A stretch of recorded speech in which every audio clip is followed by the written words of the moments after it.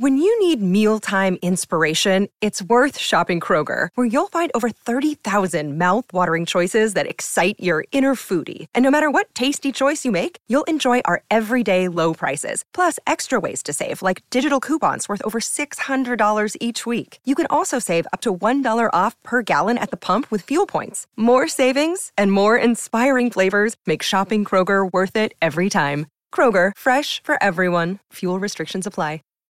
Save big on brunch for mom, all in the Kroger app.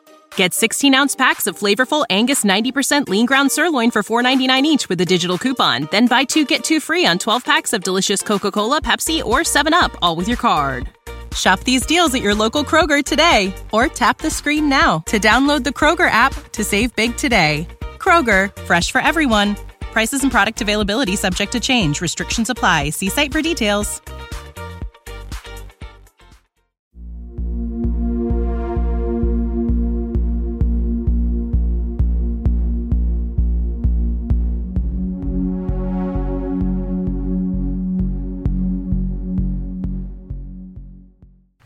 Welcome back, ladies and gentlemen, to this week's episode of the From the Shadows podcast, where we will be getting back to an amazing interview that we had with a very prolific author named Mark Muncy.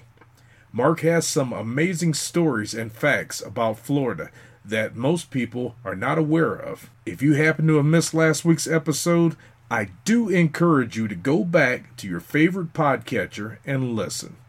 And for the rest of us, we'll get right back to this fantastic interview momentarily. Hey folks, this is Jason Lewis, the producer of the From the Shadows podcast. I just want to remind you about our website, FromTheShadowsPodcast.com. We have a Facebook page. We would appreciate it if you like and follow. Also, join our discussion group on Facebook called After the Shadows. We have a Twitter feed. Please follow us on Twitter. It can be found with @podcast_from. Follow us on Instagram @From the Shadows Podcast. We have a YouTube channel. Go to the search bar at YouTube and put From the Shadows Podcast, and please subscribe to that channel. We are also on the Odyssey Radio Network, and we can be found there at odyssey1.com. We're still on the traditional podcatchers that everybody loves to listen to us on. We get a lot of feedback, so please rate the podcast and communicate with whether you're on Spotify, Stitcher, TuneIn, Apple Podcasts, Podbean, or Google Podcasts. We're there, and we appreciate it when you leave comments for us. Well, that's all I have for you right now, folks, and thanks for being a part of the From the Shadows podcast family. So with that being said, let's get this episode started. And she was there, and they were having a problem. All their fruit was being stolen in the night. So they set up traps. They set up strings, thinking somebody was coming in and stealing their stuff, or it might be fruit rats. And what they caught in one of the traps was a man who was about 6 inches tall. Whoa. Covered in hair and naked. Right? Was this during spring break? Was this 1940s was pre-spring break fever, so wow. But now they knew about Tom Thumb. They knew, Ringling. They knew Ripley's was opening his museum in St. Augustine. So they immediately thought, oh, he's a circus performer. He's screaming at him in a language they can't understand. Covered in hair, so they knew he was a man. He wasn't a baby. And so they called the police. And the police come out, and they can't figure out what the guy's saying. And they're like, obviously, this guy is not who's stealing your fruit, because, one guy like this isn't stealing all your fruit, And they think he's a circus performer, too, or something. So they let him loose. They cut him loose. But they're still losing their fruit. So they keep the traps up. They keep the strings up. And the next day, they catch him again, and this time they catch him with an orange. So they call the police back. Now, the police can't arrest the guy in handcuffs because he's too small, so they put him in one of the orange crates. and that's what stuck out with our part of the story. And they take him to the police station. Now, this is our witness remembers him coming in the orange crate, and them trying to get a translator. They got a guy who spoke Spanish, didn't understand the guy. They got a guy who spoke Portuguese, same guy, didn't understand him. They were trying to figure out what the hell language this guy was speaking.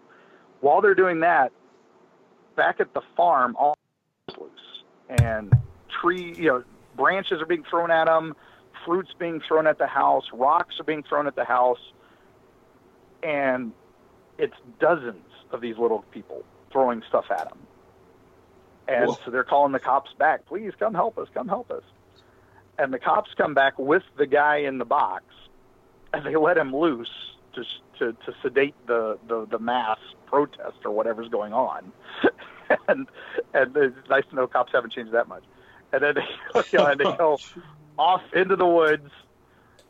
And so we're like, oh my gosh. So we find out later that the late from another member of the family that what they did was one of the farmhands said, oh, they're red caps, they're fae, they're fairies from Ireland or something like that. And you've upset them with your farm. So you have to go get a blessed rock from Ireland and have it shipped here and put it out in your farm. And they actually did this in the 40s. Can you imagine the cost of this? Getting just some rock from Ireland in the 40s? Yeah. Oh, and so we had the directions to her farm. Trusting the post office to get it to you. Exactly. Probably private courier. It's a blessed rock. Come on, you had to have a priest bless it. So, but they put the rock out there. Never had a problem since. That was the story. So we had the witness. We had a few other things, and we're like, okay, this is awesome. But let's go find that rock. We gotta go see if it's out there. And so we start researching. Figured out where her farm was. It is now owned by a conglomeration that makes orange juice, and I'm not allowed to say their name, but it rhymes with Schmapacana. Can I say? Yeah, Can I say? Yep, it rhymes with Schmapacana, so it could be any. Could be any of them. Right? So generic, right? So, so we follow the directions. And we're taking and we called them and said, hey, we'd like to just go see if this rock is there. And they're like, oh yeah, totally there. Is this a good time to tell you about our new sponsor, Tropicana Orange Juice? Oh wow, yeah. That's amazing! Yeah. I've never heard of them. Our new sponsor, Tropicana Orange Juice. I think they sponsor the Rays baseball stadium down here in St. Petersburg. I'm not familiar with that. Enjoy the glass while you listen to after or in the Shadows podcast. Yeah. I don't even know. See, I'm thinking about the 6-inch guy. I can't even remember the name of our podcast. I mean, so we get out there. We're following the directions. They're like, "Yeah, go out, take your picture, whatever. Just be careful. There's, and all this." And we find some waivers, because we're driving on dirt roads out there and all that. And we're taking the turn. And we're taking the next turn, and we're like, "Oh my God, it's here!" And there are all these white boxes everywhere, and just standing out in the fields. And I'm like, what are those? And we pull up, and we're about to go walk over to where this thing is. And then that's when we realize, oh, those white boxes, this is where they keep their bees. Oh, geez. So we didn't get a picture of the rock. And instead, my lovely and talented wife, she drew the picture of the gnome in the box for our book, and she illustrates all our stories for those monsters that won't pose for anything but blurry photos because they're all such divas. She'll bring the legends to life for us with her illustrations. So, well, so so this story is fascinating. Okay, right. Just for a point of reference, I looked up Tom Thumb. He was 25 inches tall. 25 inches, right. 25 inches. So, they're even to think that, oh my gosh, this is like Tom Thumb. This would not, Tom Thumb would have to get kicked out of the circus because this guy would definitely. Yeah, this guy would have dwarfed him. Yeah. I mean, 6 inches. Well, think of it this way: as a young man who had GI Joes, GI Joe action figures were 12 inches tall. Right. Right. Yeah. GI That's Joes what were I'm 12 thinking inches is tall. That's why we're trying to get the original reports from the police department. The problem is, the judge may understand this. 1940s police department documents are a little tricky to find sometimes. Yeah. And it was a little pre-internet archive stuff. So, and most of them weren't digitized. Oh, they probably have all that stuff on like microfiche and stuff like that they don't even have the machines to even look at it. Yeah, it's probably that's deteriorated it. They were, too.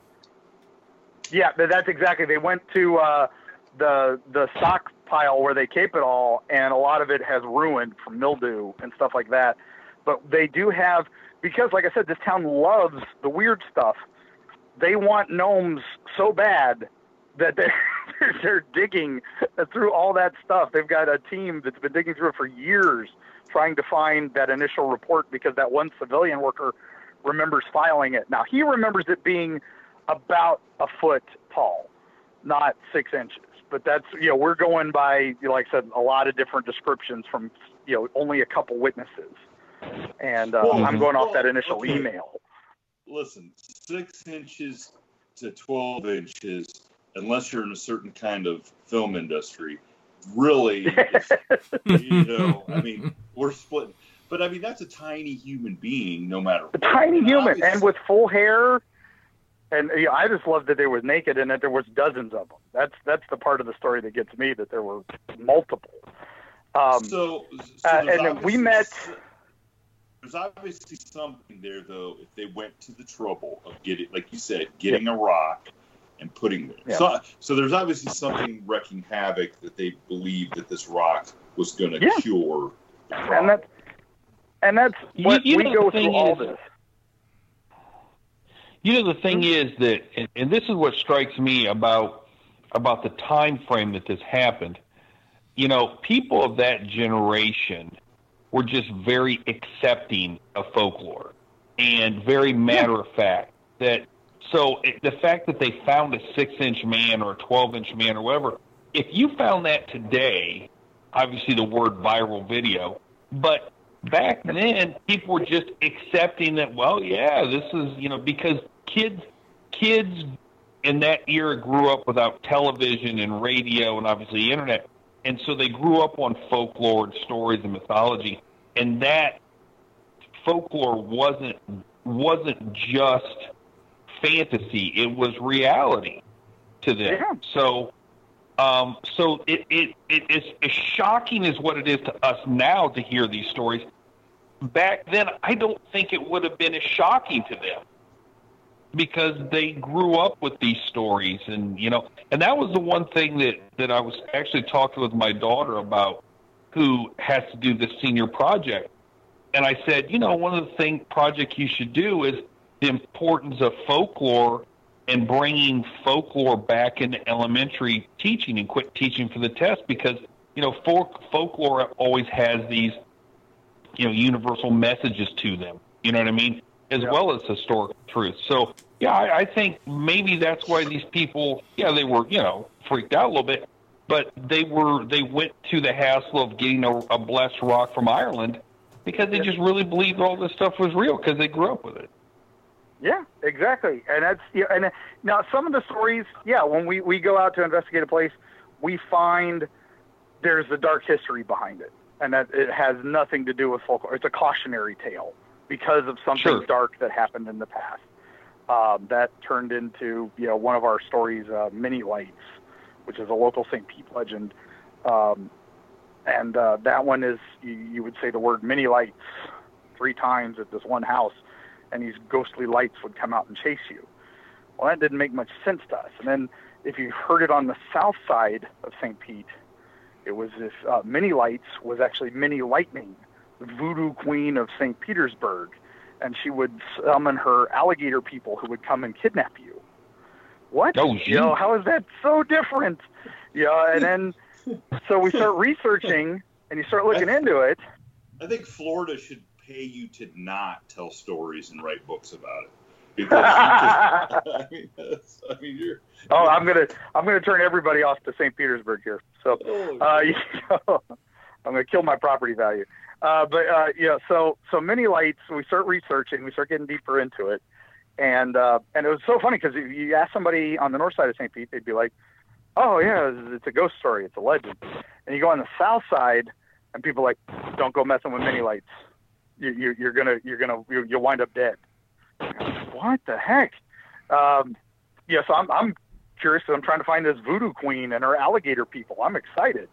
Alligators in the sewers. That's the classic, right? Oh yeah.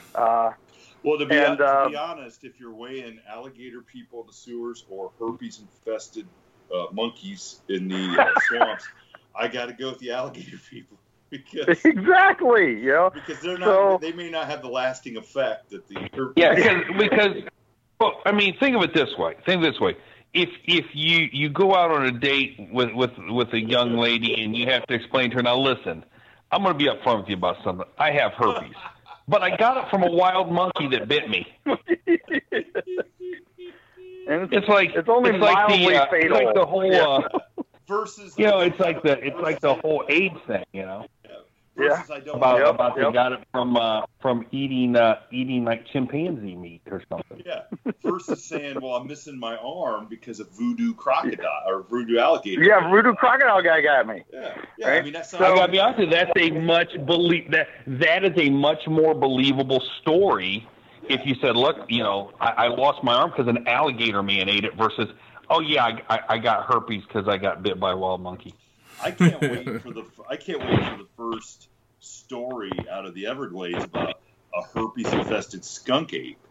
I mean, you talk about a guy that has no chance. I think I saw that movie. Chance.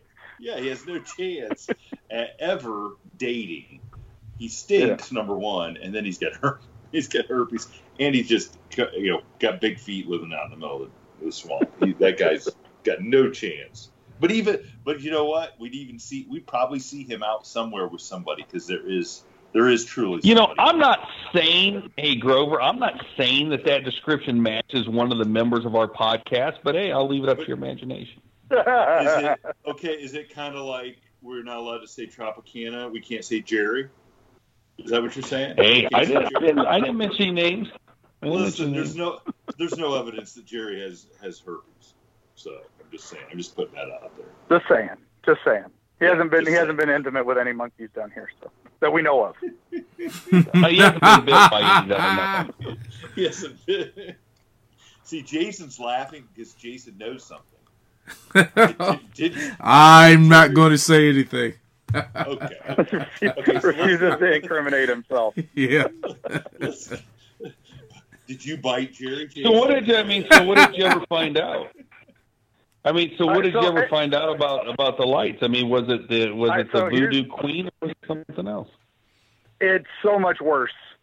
So the house that supposedly was this thing was a boarding house, and the lady who ran it was a Mennonite, and Mennonite mini lights, right? And she let. Hey, we're circling back. She let circus performers stay at her boarding house. And people used to yell at her and throw rocks at her house and say, Mennonite, go away, Mennonite, go away. And the circus performers would come out and chase the crowd away. Well, the crowd loved it so much that encouraged them to do it more until finally the house burned down, right? Well, that part of the story is kind of legit, but it actually took place in Gibsonton, the town we were talking about. That's across the bay. So how did that translate to St. Pete and mini lights and all this? Well, and is mini lights a play on words of Mennonite? That's what we were thinking. And then we found out that this is actually a combination of legends. So yes, that is part of it. But the real part, the reason why the alligator people come steal you is because St. Petersburg at one point was the alligator farm capital of the South because this is where the train stopped before it went down to Miami. So they would have alligator farms here, and they would entertain the tourists. And we were in the St. Petersburg Museum of History digging through their archives looking for stuff about mini lights, and we accidentally stumbled on this. And it was a fan advertising the alligator farm. And what it was is it looked like a Coppertone ad of an alligator biting the butt of a small African-American child. and we're like, what is this? This is horrifying. This is terrible. And then we started researching that train, and that's when we found out, oh my gosh, what the story is what would happen is these alligator farms would need entertainment. So they would kidnap children and throw them in the alligator pits and let them be chased by alligators to entertain them. No. Wow. Oh my. And you would fan yourself with your little fan while you were watching this happen. And I'm like, this cannot be real. No, but it was totally real. Are you serious? This is real. Yep, and that's why you don't stay out late on the south side of St. Pete, because mini lights will get you. That's actually the men with lights. And they would come out with their lanterns looking for kids who were out late that they could kidnap and put into the alligator farm. God. This is what? That's crazy. Yeah. That is one of the crazy, like that. So what's the time frame? Like what, like the 30s, 20s and 30s. So this is the height of the Great Depression. Unbelievable. I mean, I was, I thought this was going to be, you're talking about the Mennonite. This is really a bordello. Yeah. That was, we're going to have a Mennonite, there's going to be a Mennonite, the chick is going to, but as you're talking about capturing little kids, Roman style, throwing them in the ring to fight off. Oh my God. Now, how much further investigation? I mean, because obviously some of these kids did not make. That's the problem is, do we know? We don't know. This is the most records we found of it. They're still researching it. They're still investigating it. Now it's been handed over to, we hand that over to the University of South Florida, and they've got researchers looking into it. Because there had to be we partner with them a lot. There had to be people that watched this happen, and I'm sure. Who were the people that watched? Oh my gosh! Yeah. Well, there would be those would be people that were tourists coming down from the north, and if you understand the Great Depression, so understand historically the Great Depression is that people lost their homes, and so you would get these caravans of homeless people that would be living out of trunks of cars, and they would pull into basically fields and, state parks, and they would basically have these like shanty towns. So you had these kids that would be running, young kids that basically running rampant, basically homeless kids. So it was that would be perfect to grab those kids. I'm merely like indicting the people who sat there and watched this happen and didn't, like, what kind of people are those that could sit there in the 1930s believe that was something that was, Judge, you and I have come up with some crazy stories that we've turned into screenplays. And never once did we think in modern America that something like that could happen. Okay. So, geez. But I mean, think of it this way. But you got to think of it this way. If you're a tourist and you come down on the train, you go to one of these alligator shows, you probably assume that this is part of the act, that these kids are part of the act, that they're in on it. You know what I mean? Unless, of course, they don't accept the alligator and get eaten. Yeah, right up until the point where the kid gets ate. Like, oops, sorry, the show went awry. Sorry about that, Well, you think about it this way. People, there are people that go to the circus hoping that the guy on the flying trapeze falls and dies. Why do you watch a NASCAR race? You want to see the crash. Yeah, I mean, people watch hockey because they're hoping to see a fight. So, yeah, I mean, I think there's probably a segment of the population, especially back then. I mean, that kind of hoping that happens. So, you know, there's something too, and keep this in mind too. That in I've studied some psychology and stuff too. There's something about a group mentality that exonerates you from any personal liability. So if you're watching this transpire as part of a crowd, you basically have no personal liability for it. It's why you get these, you know, modern day. You have these people that are rioting and doing all this stuff. This group mentality, they would never do that as a single individual. But when you put a group of people together, it sort of it dehumanizes them, and it's like, well, you know, it's not really my fault. I'm just sitting here watching this. I don't have any responsibility. Yeah, it was those other guys. Crazy. Mark, is this going to be part of the new book, Absolutely Horrifying Florida?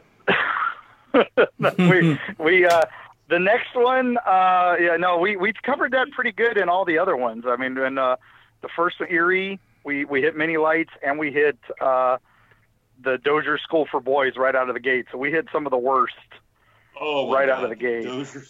The Dozier School for Boys? Oh, my gosh. Yeah. We'll keep going down the dark trail if you want. This one was basically 100 years of state-sponsored child abuse that we still don't know the full extent of. It was a school that we went there looking for ghosts because we'd heard all the ghost stories. Was this place, right after it closed?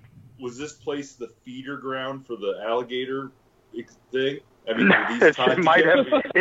it might have been. This opened in 1911, and it was in Marianna, Florida, which is up right on the Panhandle, Georgia border. And it was supposed to house the worst of juvenile offenders, child rapists, child murderers, of their, kids who killed other kids who raped other kids, and things like that. And it was going to be 100 students were going to be there, or prisoners. And within 10 years... Our top 100. Yep, our top 100 of the worst are going to be put in this hellhole. Well, within a few years, it had 500 students with facilities for 100. Oh, my God. And then it got bigger. And allegations of abuse start immediately. Kids are raping each other, and murdering each other. And then it starts spreading to the staff allegations. And it stays. And then a governor comes and looks at the place, and he says, there's so much wrong here, but I'm not going to shut it down. And it never gets shut down. And finally, 2011, it gets closed. What? That's how long it's open. 101 years. Wait a minute, 2011? Yes. Gets closed. All right. So okay. Now we're trying to, okay, dark spot of our history is closed. There's a Boot Hill there. And they start realizing this place kept some questionable records. Imagine that. The Boot Hill has 31 markers, but there are only 24 recorded deaths at the place. Okay, and 6 of those were staff. In 100 years, yes, the worst of the worst are all kept together. Yep. 5 times capacity. And they're trying to tell you that only 26 people of the kids died. Well, okay. Yep, and 30, like I said, yeah, so the markers versus deaths doesn't add up. They also, now, as I said, it started as the worst of the worst. It became a place to get rid of the problem children of your town or your own problem children. Because kids started getting convicted and sent there for truancy. Being late to school got you sent to this hellhole. My favorite was one a kid got sent there for incorrigibleness in 1954. Oh, my gosh. So if you were ever incorrigible, you could be sent to Dozier. Which really makes sense to send a kid who was late skipping school to spend time with somebody who killed his brother or sister or the neighbor. Yep. that really. Yeah, and a lot of it was mostly just kids without family who got arrested and had nowhere else to go, so they sent them there. That's basically what it became a dumping ground for. And whenever the press would come or somebody would come, they'd put on all these great pictures of the kids playing boxing. They had their own little zoo with an alligator. And a herpes-infested monkey. Infected monkey, probably. Anyway, they start Professor Kimberly from USF, University of South Florida over in Tampa. She goes all the way up there to investigate this because she's hearing stories of these kids who survived it, now grown men who are talking about the horrors of the things that happened there. And so she wants to investigate this Boot Hill. And they're telling her there's a second Boot Hill that they don't even talk about on the other side of the property. And so she gets up there and she starts doing ground radar, gets permission, because the state wants to sell the land. They want this gone. They want it out of their history. They're trying to sell it to a developer to make a power plant up there. And but she starts investigating. She finds 55 bodies with 24 markers. Oh my goodness. Whoa. And no records. So we start digging in, and that's when she did most of the ground. She did all the work. We just kind of hung along for a couple of the rides to find out more about it. And it's crazy, the stuff that we've discovered since. There's records of the kids would just be missing, presumed escaped. Student no longer here. They built a thing called the White House, which was this big white cinder block house in the middle of it, and that was going to be their new isolation, where they were basically, if you were so bad we had to put you away from everybody else, we're going to put you in this thing. Solitary confinement. Solitary confinement. Thank you. I couldn't think words this morning. And they put the big industrial fans on it. Why industrial fans on this thing? I mean, it's Florida. It's not air conditioned, so they're dying of heat stroke anyway. But why industrial fans on this building? And so the story goes that was because that's where they used to beat the kids, and that's where they turned the fans on so no one could hear the screams. Oh, boy. Oh, man. And the organization of survivors, the kids who survived this, is called the White House Boys, whitehouseboys.org. If you want to read some really terrifying tales, that's where the survivors go to vent and to talk about the things they endured. And it also is where you can help donate to their legal causes to help them out because they're still trying to get closure.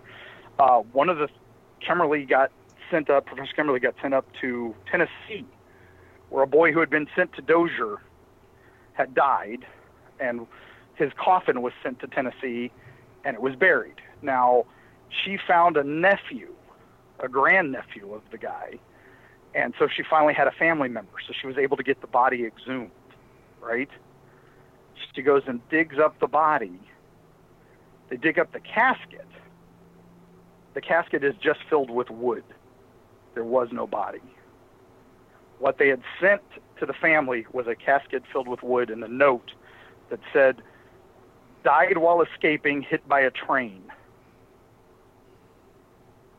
What? And so nobody thought to open the casket because they didn't want to see the body of a kid who'd been hit by a train. Oh, my gosh. So you know what basically happened is they just kept that kid, claimed he was dead, and probably holy knows what. They probably fed him to the alligator. Look, I'm telling you, there is a connection between the alligator. This place and the alligator.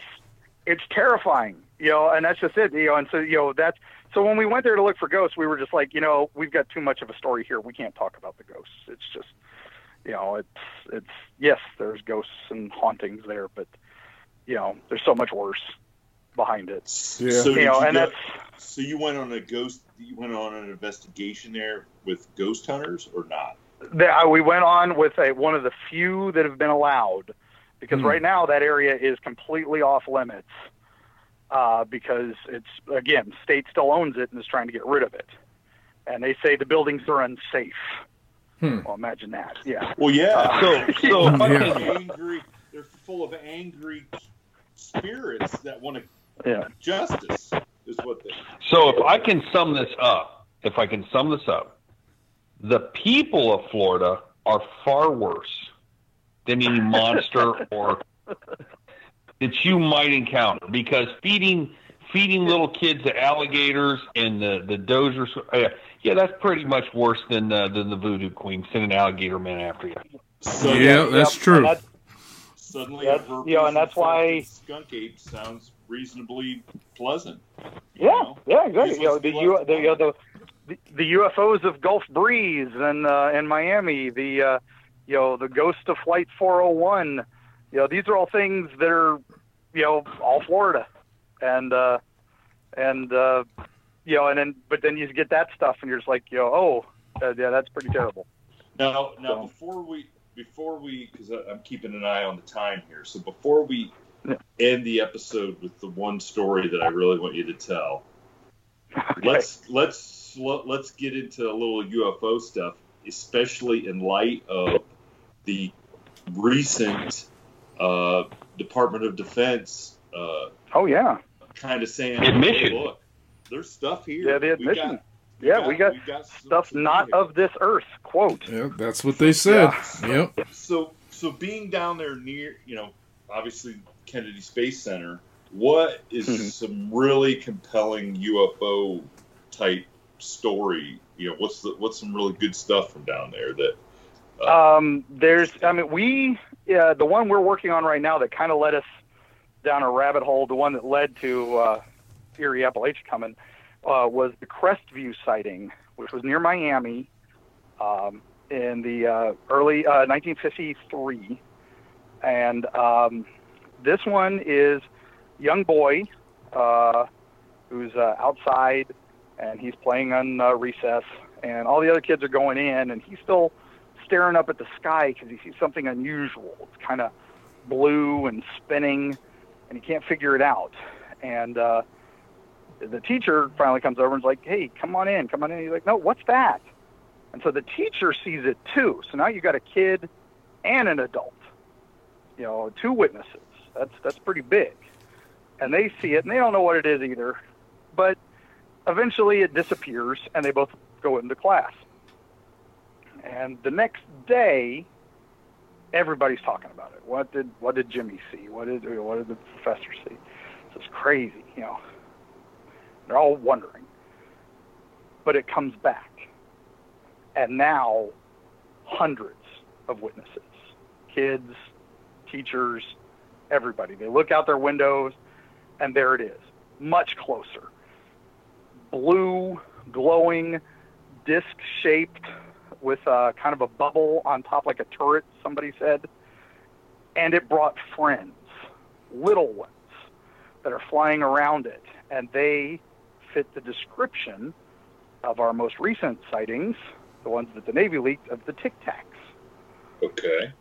This is 1950s, and they're seeing this, right? Little tiny ones, and they're spinning around it, and they're doing this crazy show, and then they disappear. Now, there's no keeping the kids in the classrooms. They start swarming out to try to see this thing, and they're filling the field and leaning against the fence trying to see where these things were. And they come back again. And this time it's like they warp in. They appear, and they start doing crazy maneuvers. The kids are loving it. The teachers are freaking out, not knowing what to do. And then they fly into a bunch of trees without disturbing the trees, like they flew into a portal. And the kids are all disappointed because they disappeared. But then the big one comes back, does one more little show, and then it takes off into the sky at incredible speed, disappears. Now, hundreds of witnesses. What makes this go even crazier is the military show up. And they start interviewing everybody. Of course. Yeah, they start interviewing everybody. What did you see? They pulled select students out, select teachers out. And one of the kids says, well, they were hovering like a helicopter.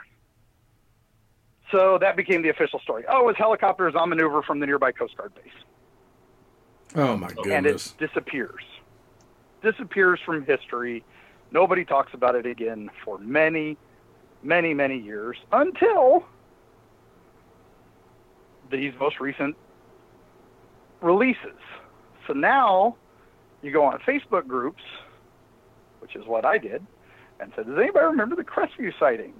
And sure enough, I have witnesses who are willing to talk about it now because they're no longer crazy that they just saw helicopters. They saw strange stuff. And these were kids, then, so they've grown up. Most of them are not with us anymore, but some of them still are. And so it's amazing to hear their stories and what they've seen. Now, what got me on the rabbit trail is that brought me back up north was I went and talked to one witness, and he had the notes from his parents when the military men came to investigate him later and question him at home. And the father had written down the names of the men who came to investigate him. Ooh, okay.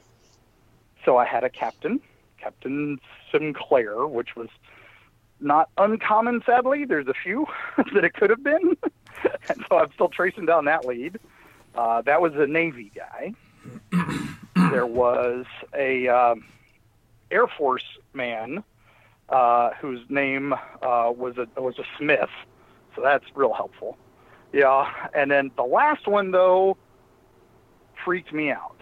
The last one was the man in the suit, the shiny suit, and it was just the name Cold, C-O-L-D. Oh, whoa. So you're talking about Ingrid Cold. Ingrid Cold. Oh, Jason. And I'm like, and this guy has no idea who he's talking about. This witness had no clue. And I'm trying to not jump out of my seat and scream to high heavens that, oh my God, Cold has connections to the United States government. Are you serious? Okay, so we just had on, because Cameron Jones, who is the number 2 Mothman guy in the world, yep. He was on about a month ago talking about the Mothman. In fact, we just played the second part of an interview with him on yesterday's or this week's, and that was one of the crazy stories because I had sort of heard that story, and then I started looking into it. That's kind of like a bombshell right there. Yeah, exactly. Yeah. I'm like, oh my God. And so suddenly I'm like, all right, I have to drive up north and because we have to follow this up. And I'm talking to Darren Berger's daughter, who the guy that got stopped by Ingrid Cold in the road, right? Mm-hmm. And of course, we start following the trail. It's like, oh, so that's 1953. So this is a year after Mothman, and he's still active, and he's working with the government. And it's like, so, and then I'm finding more and more witnesses who are talking Mothman sightings after the bridge collapse. So he was still active, just nobody talked about him at that point because the newspapers didn't care. Or were told to hush it up. So, and that's, so now we're down this big trail. We've got a lot of fun things coming from this book. I can't give too much away. It was supposed to be out in September. We were supposed to premiere it at the Mothman Festival. I was going to be a speaker, but that got canceled. So now it's like I got to sit on it a little longer, but that's nice because we're able to make a follow-up trip this fall, and we're going to be able to get a little bit more. We're going to add some more on Flatwoods and Hopkinsville Goblins. We've even got a tie into the Loveland Frogmen up in your area. And the Loveland Frogman, all right. Mm-hmm. Yeah, so we've got a timeline that I think will surprise everybody, and I can't wait to show it to everybody. And we even go all the way back to Serpent Mound and Alligator Mound. I got to be honest. You dropping that name right there was a complete and total surprise, and totally like, boom! My mind's blown. That was my immediate thought when that happened. I was like, I have to tell somebody, but if I tell too many people, I'm in trouble. But I got to tell somebody, and so immediately went to Seth Breedlove of Small Town Monsters and told him my connection, and he's freaking out about it. That's the perfect guy to go tell. Yep. We had just worked on the Trail of UFOs. That's on Amazon, and I was his Florida guy to talk about Crestview and to talk about the Gulf Breeze sightings, and then he lost the footage for Florida. It all disappeared. So I'm only on the Blu-ray for like 5 minutes if you go to the behind the scenes where he mentions, "Hey, I lost all this footage." Oh my god! But yeah, so Shannon LeGrove into the fray, who hosts that, we've been on her a few times talking about it, and then you guys. So now you got the scoop. So that was just it. When I heard that, it changed everything. I'm like, oh my god, what? So much for this UFO book on Florida. That's gonna have to wait. No, kid, I'm my mind, and I'm the people that are listening to the show that have heard the Cameron Jones one and heard the whole story about Ingrid Cold. I think now they will be like, oh my, it's going to dawn on them like, oh god, what is this? This is crazy. Yep. That is crazy to just drop that name. And on this guy's piece of paper that his dad wrote in the 50s, it's got an old phone number on it. It's got, some other things. And then those 3 names. Why those 3 names? And when I talked to the kid, he was like, yeah, the Air Force guy and the Navy guy asked him all the Coast Guard guy and the Navy and the Air Force guy asked him all the questions. Nobody, the other guy didn't say a word, just kept smiling. And that, the more he said, the more it was like, oh my God, you do not know what you're doing here telling me this. And I'm trying to keep, reporter face, and not just go, you are going to be, oh my God, you have no idea what you just did. So I just, took the notes and thanked him, and we've got his information, and we're going to talk some more when things get a little closer. But right now he's just happy. The problem is he's kind of a prominent citizen down there in Crestview, so he can't let it be known that he's associated with this stuff just yet. But the only reason he's willing to talk about it now is because of the Navy declassification and the Pentagon declassification. Okay. Wow. So is Seth then going to? Is he going to do like a documentary on this?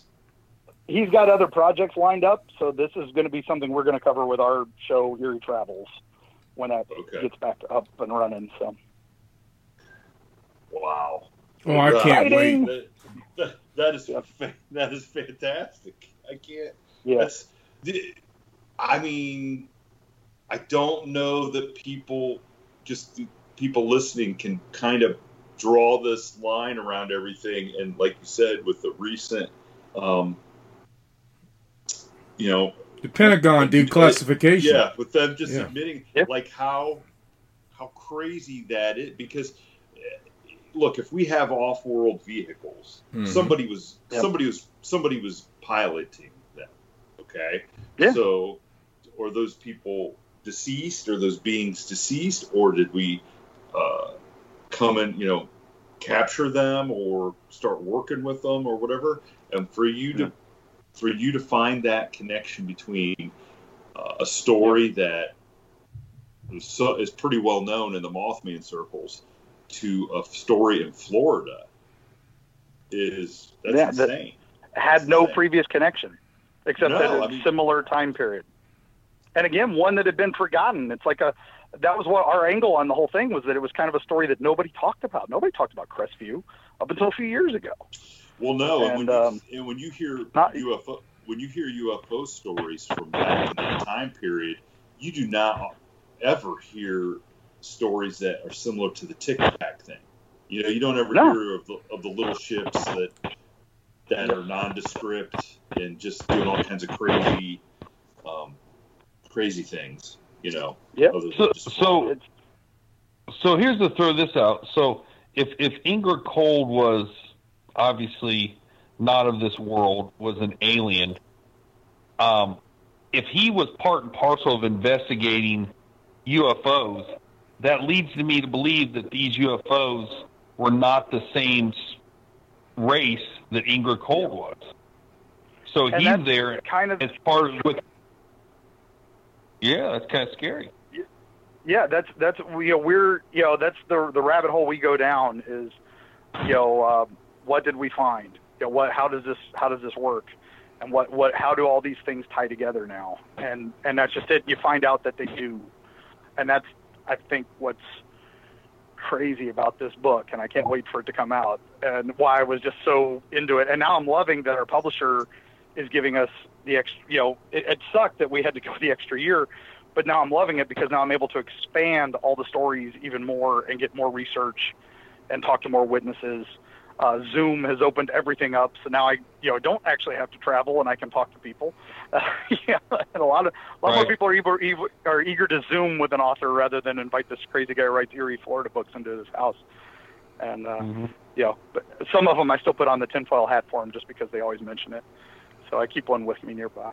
But it's fun. It's fun, and I cannot wait to share this with everybody. So believe me, that's why I'm telling it on podcasts now. I'm like, this isn't even the biggest thing that I can talk about. So that's the exciting part about this. I want to tell you guys more. So the question is our podcast going to get an advanced copy?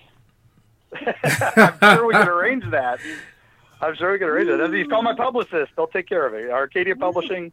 That's for Mark Muncie's publicist. He'll take care of it. So. Well, now I feel this is kind of just like a letdown for me to ask you to tell the story about Robert the Doll, because there's never a letdown with Robert. We never let down with Robert. Robert the Doll is a good dismount that will leave our listeners pondering. Yeah. Yes. So okay. give us a good story around Robert the Doll, and then we'll. All right. Because I got to be honest, my mind is still so about Ingrid Cold. I can't. Okay, well, I'll tell you this. I think 2020 is probably because somebody ticked off Robert. So that could lead to all of our problems. So that's how bad Robert the Doll is. Mm. Okay, but we love Robert. So the first thing we all gotta do before we even talk about Robert is we have to ask permission. Robert, is it okay if we talk about you today? And as long as the podcast doesn't die and we don't hear anything unusual, I think we're good. Okay. Do we need to ask to Robert? I would say ask it. I would just say don't poke the bear. Yep, okay, you're right. Robert, I've experienced enough bad things. I don't wish to have you on my bad side or me on your bad side. So please allow Mark to tell us a story about how great and powerful you are, Robert the Doll. That's right. I second that. Okay. And I will humble myself. And ask permission for Robert to allow you to tell a story, just so I don't get any bad juju. No bad juju. Yeah, exactly. So Robert the Doll, for those who don't know why we're going through all this rigmarole, is Robert the Doll is a native of Key West, Florida, and he's still there. You can go visit him. And his story inspired one of the most famous film creatures of all time, Chucky, of Child's Play. So that's how important this guy is. And if any of our listeners do not know who Chucky is, spoiler alert, it's a doll that will kill you. Yes. Yes. Now Robert indeed. was. Yep. So Robert was the toy of Robert Eugene O'Neill, a young boy in Key West. Now, Key West at one point was the wealthiest city in America. It was the Beverly Hills, the Silicon Valley of its day. Everybody was there who was anybody. And he was a son of a very prominent family, and they could afford very nice things, and they bought this doll for Robert. Now, there's stories that the doll was a voodoo doll crafted by by somebody and all that. That's all bogus. You can find a catalog where you can actually buy a Robert the Doll from the time period. Again, early 1900s. And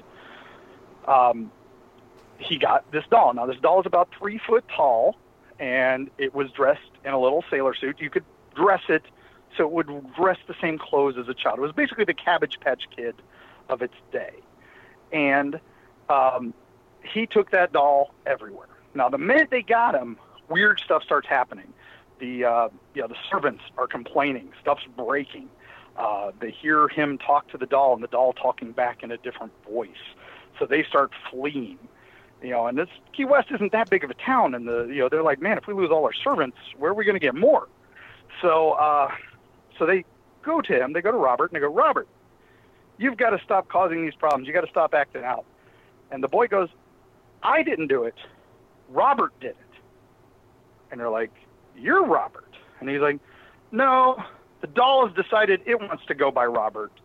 I'm going to go by my middle name, Eugene, so we don't have any other confusion anymore. What? Now, Okay. modern days, we'd have given that kid some Ritalin and we wouldn't have a story. But, now they go on, and Robert the doll starts causing even more havoc. The parents finally get fed up, and they lock the doll in the turret of their house, up in the top, up in the attic of the turret. And the house is now called the Artist's House. It is a bed and breakfast in Key West. Robert was locked up in the attic for years. The family moved out. They left the doll there. Poor Eugene, sadly, lost his best friend. But people kept seeing the doll in different windows of the house and moving around. And finally, another lady buys that house. She moves in, opens the door, finds the doll, and realizes she's got the talk of the town. She's going to be, awesome. And so she starts taking them everywhere, doing little things, and bad stuff starts to happen.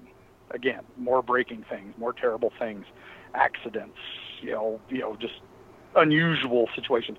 So she finally is like fed up with the doll and gets rid of it. It's crazy. And so finally the doll Eugene finally moves back down to Florida, moves back to Key West, and somebody returns Robert to him. And he's so happy.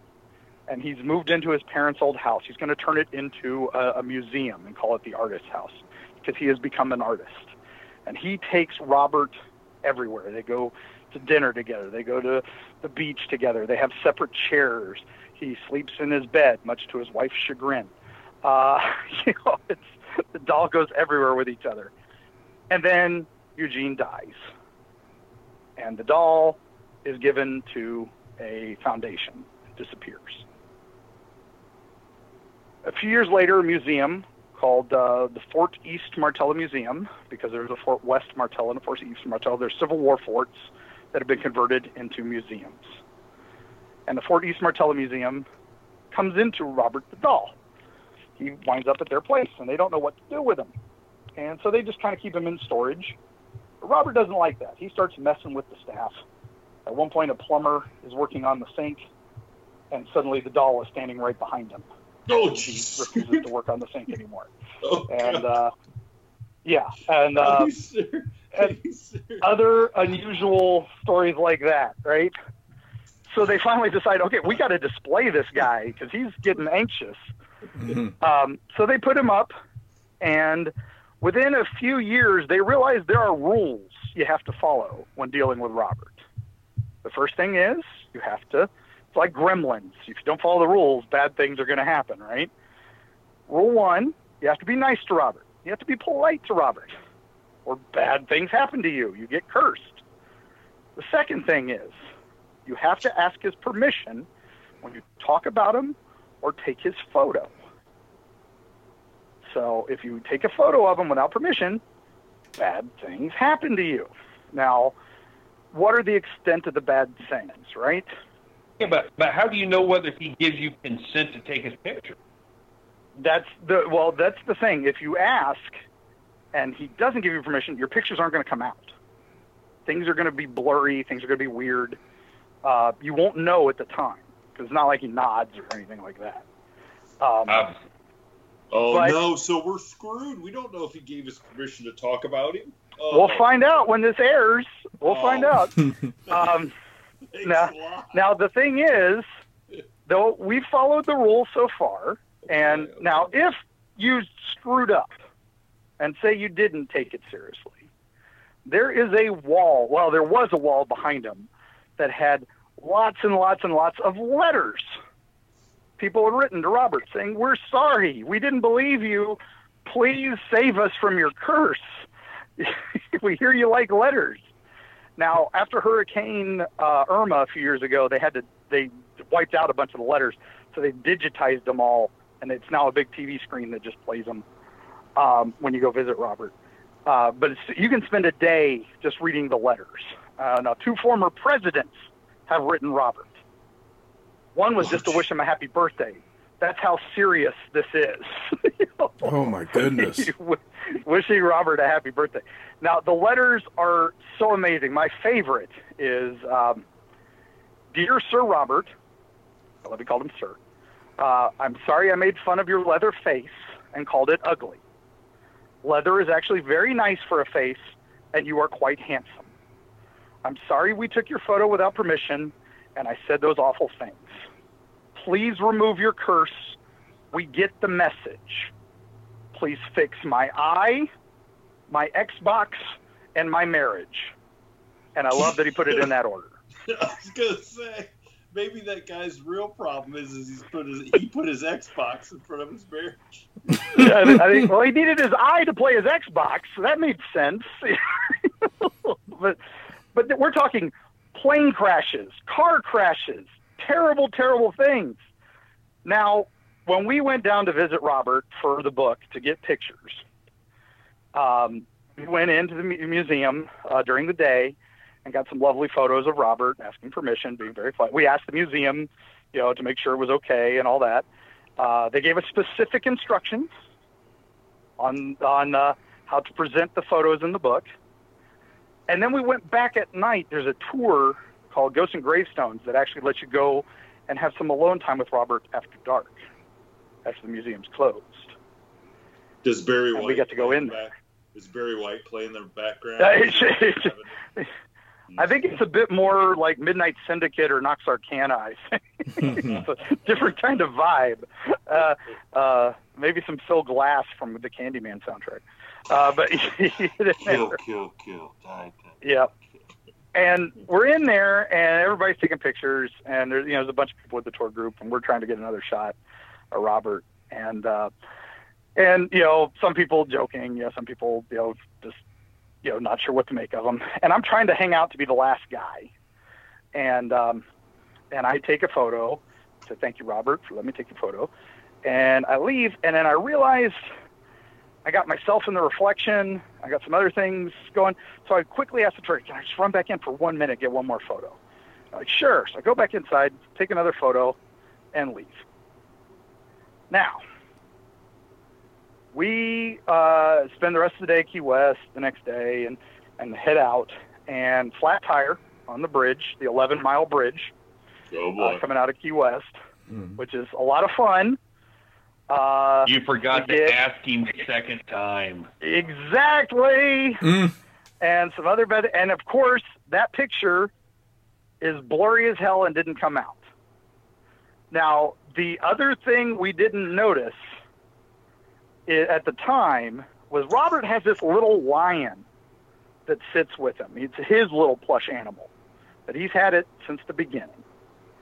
And what I didn't realize is our photos from when we were inside talking to Robert, the first time, and then I go back and take it on the second time, the lion is on the other arm.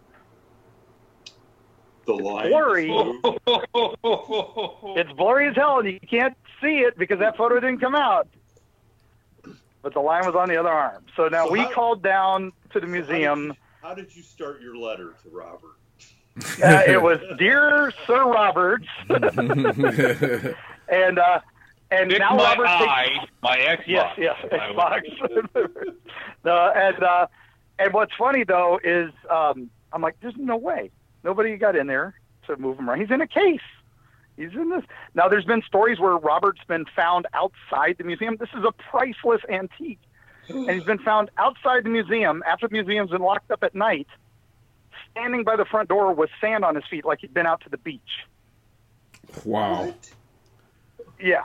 And there's other crazy stories that the museum people tell us. And so it's, it's hard to top Robert, man. And, I still think somebody said something to him, and that's why we got 2020 what we got. Well, I wonder if they asked permission to make the Chucky movies from Robert. You know what I'm saying? I mean, Robert's got to know. He might not have liked that last remake. Yeah. Wait a second. I lost track at Chucky Kills the Girl Scouts or whatever, Yeah. I don't even know. Yeah. What? Oh, they did that new one where he was a whole new robot or something, so he might not have liked that one. Oh, so, but if you go to our book, what's your theory? So what's your theory on what is Robert? What is he? Besides now in our third book, Creepy, we wrote about Robert in Erie, and by the time Creepy rolled around, which is a few years later, we learned even more about Robert, and we learned more about the artist's house and where Robert was originally at. And that hotel, or bed and breakfast, notoriously haunted by crazy stuff and seriously powerful poltergeist activity, tons of evidence recorded there, and the turret room and Robert's room are two of the most active. Now, my question is, at that point, he's a doll. He's built in Germany and sent to Florida. What if it's just a doll, but kind of like Annabelle, who was just a Raggedy Ann doll? What if something got into it? And what if something from the artist's house got into Robert? Isn't that? I mean, that's almost obviously has to be the. And what about? Yeah, it has to be the case. What about the lion? Exactly. The lion might have something in it. Yeah. And that's our theory. We don't like to use the term supernatural, especially now. Look at like I said, with the Navy, just for declassifying. We have stuff not of this earth. I think we like the old term Shirley Jackson promoted way back in the day called preternatural. It's stuff we just don't understand yet. It's stuff that we might someday. Like back in the day, people didn't believe in magnetism, didn't understand it, so they just refused to admit it existed. And I think that's what happens with ghosts. It happens with UFOs. I think it's what happens with Bigfoot. I think there's a lot more connections to all these things than we realize. And for years, UFO people wouldn't talk to Bigfoot people. Bigfoot people wouldn't talk to ghost people. It was like, oh, they're freaks. And now we're all realizing we're all part of the same thing. And these pseudosciences are no longer as pseudo as they used to be. We're learning quantum theory. We're learning parallel universes exist. We're learning, we've actually got proof of some of these things. So it's only going to be a matter of time before we realize, okay, ghost is something we just don't understand. Robert is just something we don't understand. Indrid Cold is something we don't understand. Doesn't mean it's tinfoil hat stuff. We just don't know. And that's what we're in for. We're in for the long haul to figure it. Hopefully we get some more connections and finding these connections, bringing them out. There you go. We explain it out, and hopefully somebody picks it up. I am still standing by my theory that I had discussed earlier, that the Mothman, the Dogman, Bigfoot are all just nothing but intergalactic pets that these space travelers on their way past the Earth stopped, for like a bathroom break. And these are their pets that just got loose, took off running, and now they're just running wild all over. Because, that's what your dog, if you're out there, it gets off the chain, it's going to take off running, and you may not be able to get it back. That is my theory, is that all these creatures that we don't understand are from somewhere else and maybe got left here, got loose or whatever. But then again, we're talking about Robert the doll. How do we, because you're right. Just because we don't understand, and I think if we let ourselves, we could understand it, but a lot of people don't want to. It's got to be black or white, Yeah, exactly. And then we're learning with quantum theory and string theory that, one of our researchers that we talked to when we were looking at the UFOs of Gulf Breeze, he's more convinced that it's extra dimensional. He's like, it's so much easier we're learning, it's so much easier to breach a dimension than it is to breach 100 billion miles in space. So what if they're just from a parallel, dimension? That's why people see green flashes before Mothman or Bigfoot, and people see things. What if that's why the footprints just disappear? They just stop. What if, people are always like, well, why is it always a ghost of a Victorian thing? Why isn't it a caveman ghost? Maybe that's part of what Bigfoot is. It's all these things are questions that we've got to answer at some point. And at some point we will. I firmly believe at some point we're going to realize that this isn't all bogus. Oh, yeah. Well, I agree. You know what, Mark? As we wrap this up, I'm going to put this out there. Thank God for people like you that are trying to put answers to these questions and present it in a way that we can all maybe wrap our minds around. I got to hand it to you going out there and searching out these stories and because if you hadn't been searching for the one UFO story, you'd have never made this Ingrid Cole thing that is gonna. I think once you put this out, it might blow the lid off of some stuff. I'm certainly hoping so. I mean, if nothing else, I just hope more people talk and more people are willing to come forward, because it's always, oh, crazy Uncle Joe had that story. I mean, one of my favorite movies is Independence Day, and and the one guy, Russell Case got abducted by aliens. The aliens show up, they're blowing up our cities, and everybody still thinks he's crazy. Well, it's because he claimed he got probed. Right, exactly. But how do we know he didn't? They're going to come. Yeah. Well, Mark. Okay, so tell everybody quick where they can come find more information about you, find your books, and if you have a crazy story, whether it's Florida or Ohio and the Appalachian region, get a hold of Mark. Tell him your story. Yep. It's you can find us at EerieFlorida.com, EERIE Florida.com, FLORIDA. You can. That's our hub. It shows all of our. That links to all our social media and everything. It also is where you can order books directly from us, where we'll sign them, and my lovely and talented wife will, do a little doodle in there for you, and for a little extra, she'll do a nice sketch.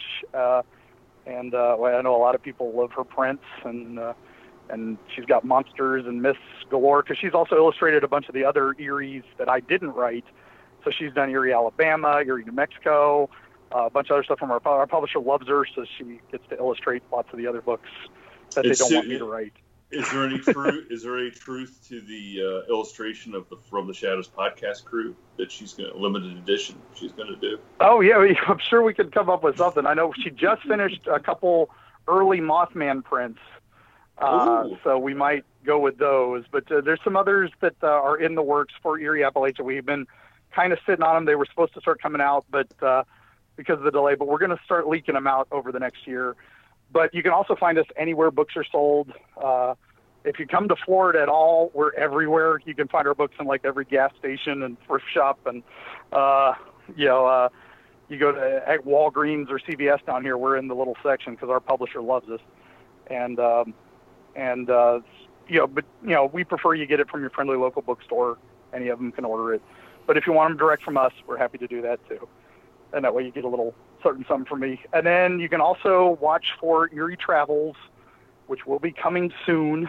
Like I said, right now it's just got some pre-production stuff, but I think you'll all be excited to follow it and see where it goes. I've been excited to film it so far. So.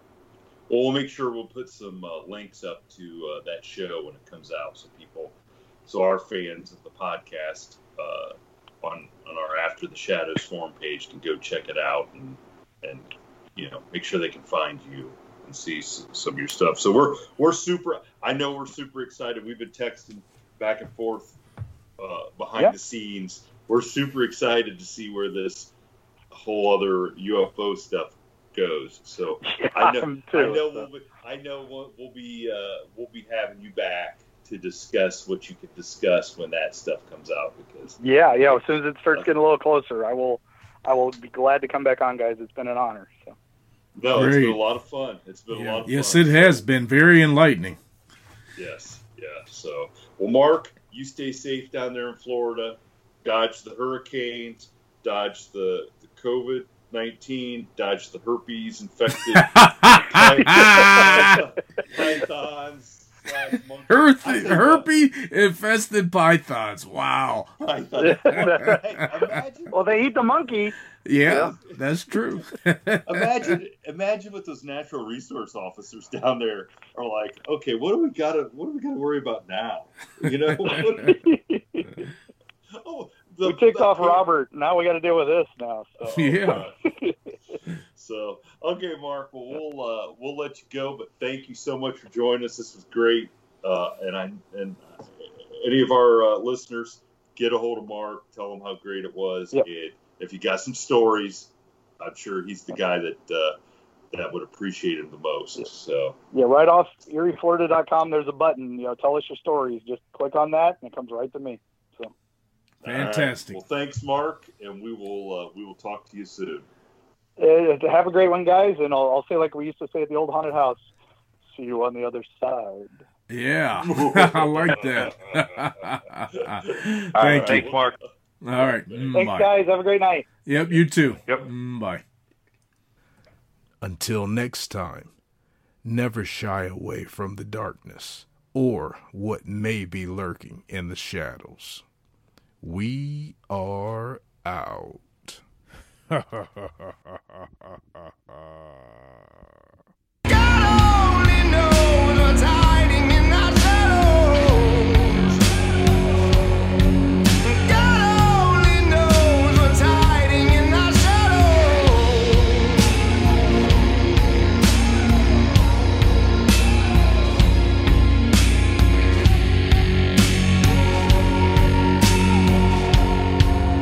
What's hiding in our shadows.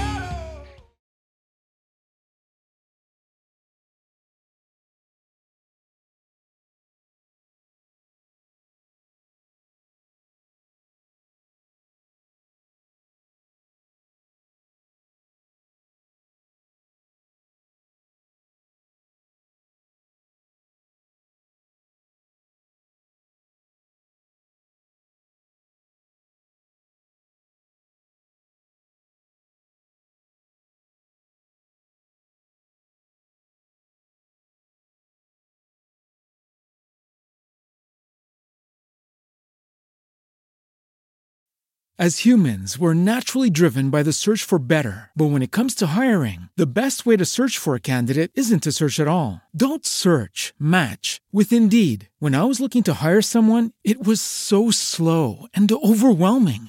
I wish I had used Indeed. If you need to hire, you need Indeed. Indeed is your matching and hiring platform with over 350 million global monthly visitors, according to Indeed data, and a matching engine that helps you find quality candidates fast. Ditch the busy work. Use Indeed for scheduling, screening, and messaging so you can connect with candidates faster. And Indeed doesn't just help you hire faster. 93% of employers agree Indeed delivers the highest quality matches compared to other job sites, according to a recent Indeed survey. And listeners of this show will get a $75 sponsored job credit to get your jobs more visibility at Indeed.com/podcast. That's Indeed.com/podcast. Terms and conditions apply. When you need mealtime inspiration, it's worth shopping Kroger, where you'll find over 30,000 mouth-watering choices that excite your inner foodie. And no matter what tasty choice you make, you'll enjoy our everyday low prices, plus extra ways to save, like digital coupons worth over $600 each week. You can also save up to $1 off per gallon at the pump with fuel points. More savings and more inspiring flavors make shopping Kroger worth it every time. Kroger, fresh for everyone. Fuel restrictions apply.